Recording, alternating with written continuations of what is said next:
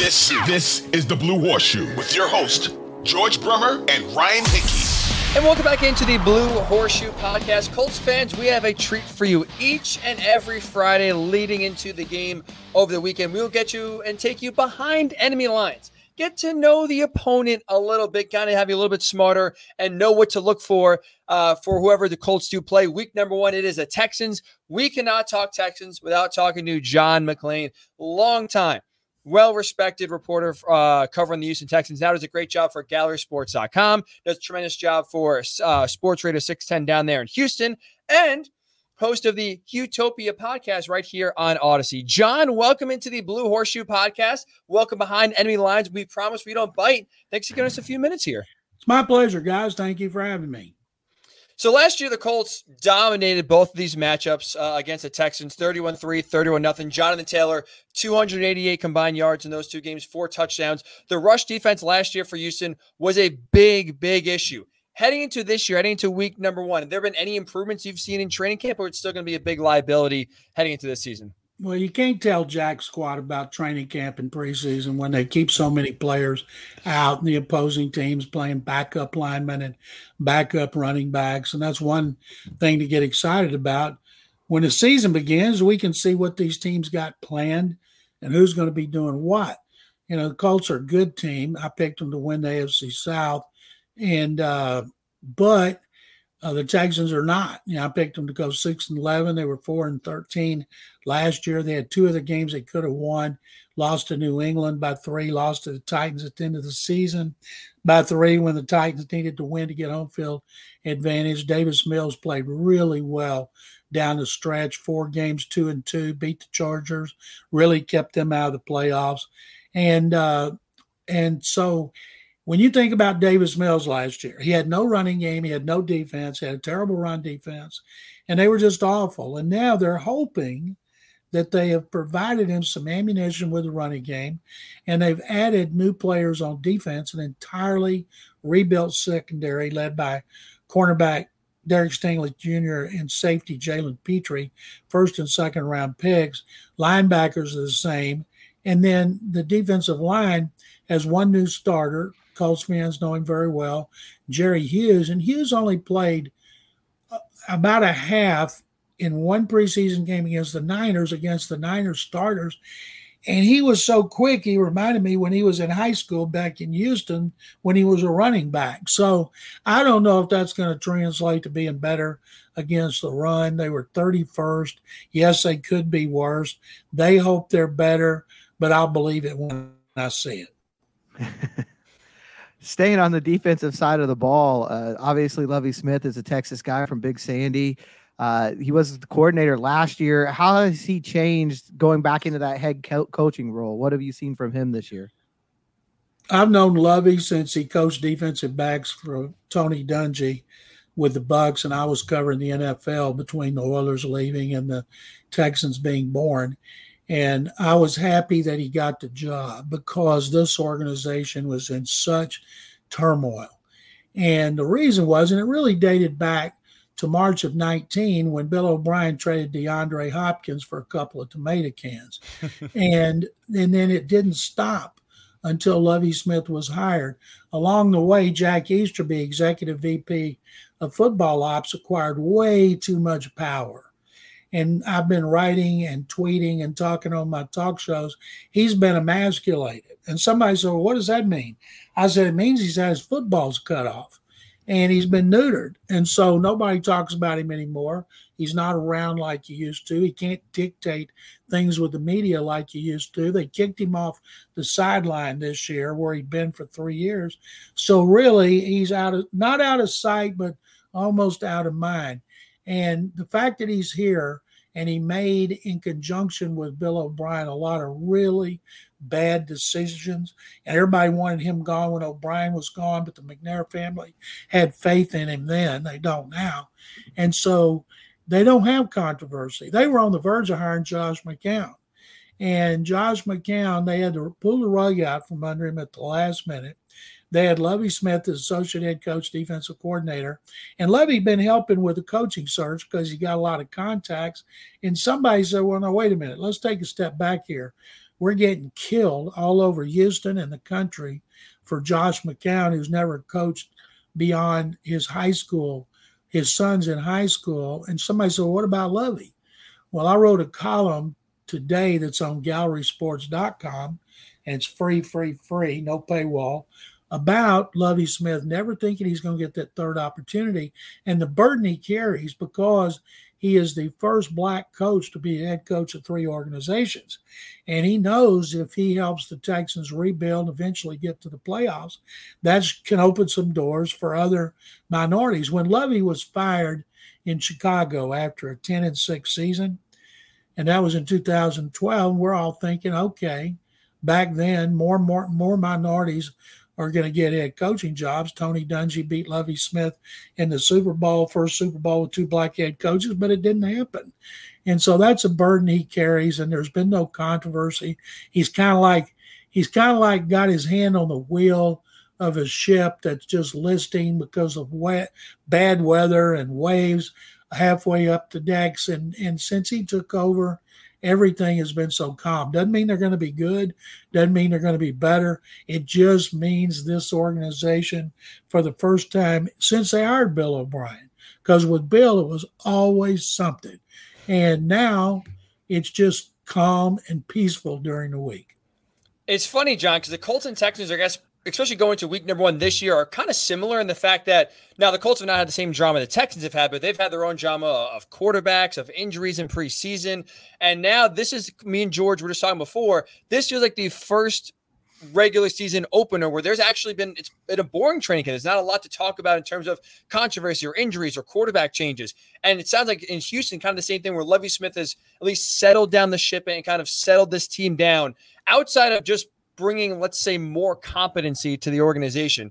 Anything else you've been seeing, whether it's, more discipline, better time management, you can kind of see or going into this year, maybe especially early on in week number 1?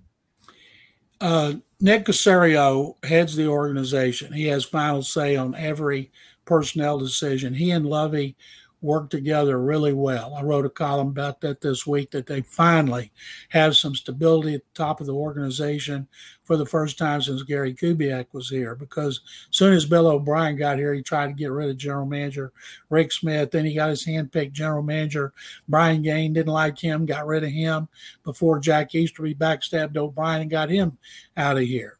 So Lovey is a proven coordinator who did a great job last year of forcing more turnovers. Now, he plays a lot of zone. He always says he wants his players looking at the ball, not having his back turned.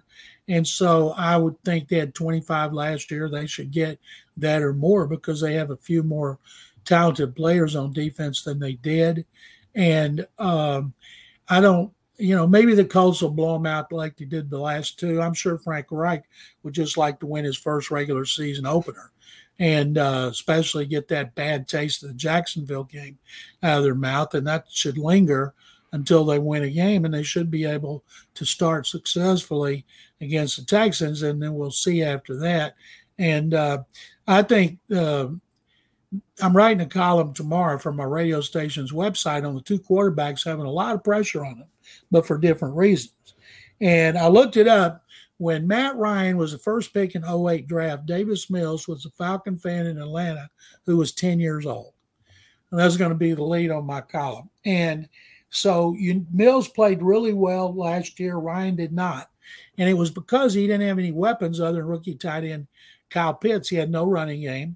He didn't have Julio Jones, who didn't do squat at Tennessee. And then Calvin Ridley had mental issues, and now he's suspended for the year. But Ryan didn't have his top receivers, and now he comes there with Jonathan Taylor. He's got to feel like he died and went to heaven. I think that's true. If I'm talking with Matt Ryan, I think that's a pretty accurate statement.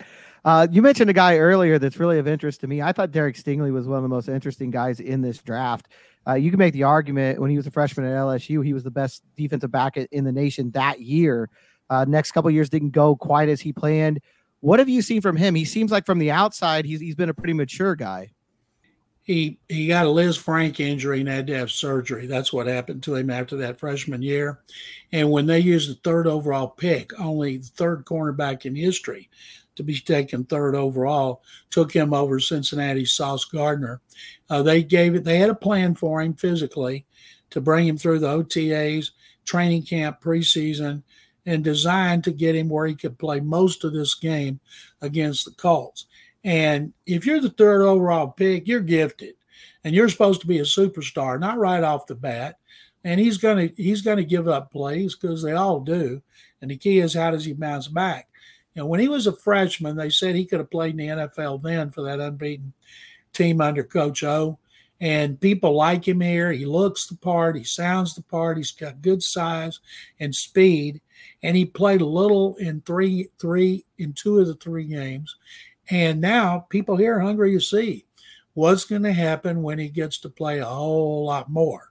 And he and Jalen Petrie from my alma mater, Baylor. Petrie went in the second round, Big 12 Defensive Player of the Year. How many players coming to the NFL who are really good who stay in college 5 years? Maybe none. But Petrie did. While he's there, he got a master's, started working on a doctorate. Now he's in his hometown, and I can't tell you how much I respect that guy. Those two should be starting here for a long time. Key is the other guys in the secondary. Jonathan Owens, whose claim to fame has been he's Simone Biles' fiance. I make jokes that someday they're going to say Simone Biles, Jonathan Owens' wife. And Steven Nelson, with his fourth team in 7 years, he starts opposite Stingley. And so they're going to, if I'm Matt Ryan, I'm coming out, I'm going to test them early and often deep, even if it's incomplete, to let them know this is what we're going to do, because that's going to open up play action for Taylor. And if I'm the Texans, some people say here, well, let Taylor get his yards and stop everything else. That's not a game plan. Game plans, as you guys know, coaches say, well, we got to stop the run. They're not going to stop Taylor. They got to contain him. They got to keep him from rushing for 145 yards with an 87-yard gain and scoring 4 touchdowns. That is first and foremost. In preseason, they led the NFL in sacks by a long shot. It doesn't mean anything, of course, but they rushed the quarterback with a 4-man front, seldom blitz. And that's another reason Lovie Smith wants a lot of turnovers. He's got a lot of guys in coverage. And so if they could get pressure against a good offensive line, which is doubtful with their 4-man front, that would help alleviate some of the pressure that would come from Ryan trying to throw the ball downfield. Good thing is at least they know where Matt Ryan's going to be in the pocket, but they knew where Carson Wentz was going to be, and he killed him. If Wentz had played against every team like he played against the Texans, not only would he be back in Indianapolis, he'd have been first team All-Pro. Ring on his finger possibly too there, John. He, like you said, those 2 games last year, he was tremendous. Flip side of the ball here for the Texans and offense. The name I've been hearing almost all training camp that's been popping off, Dameon Pierce, rookie out of Florida, running back. Look, it's training camps. We've, all 3 of us on the same page here. You got to take it with a grain of salt. The Colts rush defense has been an issue for sure. With him, with Pierce kind of blowing up so far in training camp, what have you seen from him early on? And how big of a problem is he going to pose to the league this year, and especially week number 1? When he was drafted in the 4th round, I immediately said on my talk show, I said he would threaten Steve Slayton's 2008 rookie rushing record of the Texans, 1,221 yards. And my co-host looked at me like, what in the world are you talking about? Well, it wasn't because of me. It was because of 2 or 3 NFL people who went to Florida who watched every game and just railed at Dan Mullen because they wouldn't give him the ball more. He started 1 game last year, started only 11 in his career, kind of like Davis Mill at Stanford, started 11. But Pierce was really good when he played. And I wrote this week in a column for GallerySports.com, the reason Dan Mullen is in an analyst role at ESPN was because how he mishandled Dameon Pierce and his quarterback, Anthony Richardson, and which people saw in the Gators' first victory Saturday night. And so Pierce he's 218, he's 5'10", he runs low, and he's really quick at cutting. And he didn't get to play in the preseason with 3 of his starting offensive linemen. Now, he only carried the ball 11 times, but he averaged 7.8 yards carry without the benefit of a long run. and he moves people. And so people here are fired up because they haven't had a 1,000-yard rusher since Carlos Hyde in 19, but he had 1,070. And today, getting 1,000 yards isn't a big deal. To me, with 17 games, you ought to be getting at least 1,200.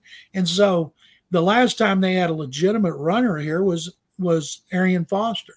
And you guys remember well his coming out party when the Texans beat the Colts here. And he rushed for, I think, over 200 yards. Now, I'm not saying Dameon Pierce is going to be Arian Foster because he had a 5-year stretch in which he was magnificent, never had less than 1,200 yards, but he's good. And I think the Colts know it from watching him on tape. We saw it in preseason. Lovie Smith and Nick Caserio have tried everything except locking him in a closet to try to dampen the media, fan, and social media enthusiasm for Dameon Pierce because he's just a rookie with 11 starts in college and 11 carries in preseason. But I can tell from doing this for the last 48 years, the kid's going to be good if he stays healthy. And their offensive line, which will only have one new starter against the Colts, but they'll get to see second number 1 pick guard Kenyon Green come in at some point. Only reason he's not starting is he had a concussion that allowed him to only play one preseason game, but he'll come in. And Pierce is going to be good. But you know what? Unless they can throw the ball, they're going to face 8-man fronts. I'm just wondering from an outside, on someone looking on from the outside, what do you see from this Colts team? What are your expectations for them this year? 2-team race again. And I would say if the Colts want to win the division, they better beat Jacksonville. And I say this about them. I think Matt Ryan is going to make a difference. I don't know what the problem was there with Carson Wentz, but obviously behind the scenes, the guy was what they thought he was at Philadelphia. Frank Reich, whatever he developed into, obviously Frank Reich and Chris Ballard weren't prepared for it, and now he's gone. And Ron Rivera thinks, well, just because they couldn't do it doesn't mean I can't do it. But Ryan has always been a great team guy. He's tough. He's got a lot to prove coming off of his worst season since I think his rookie year when they were 11-5. And I'm sure like other quarterbacks, he wants to play into his 40s. And I think he's going to make a heck of a difference as long as Taylor stays healthy. What I'm curious in, I always liked Jack Doyle. I always thought Jack Doyle is like that name should be an arm breaker on the docks in New York for unions or guys that are loan sharks.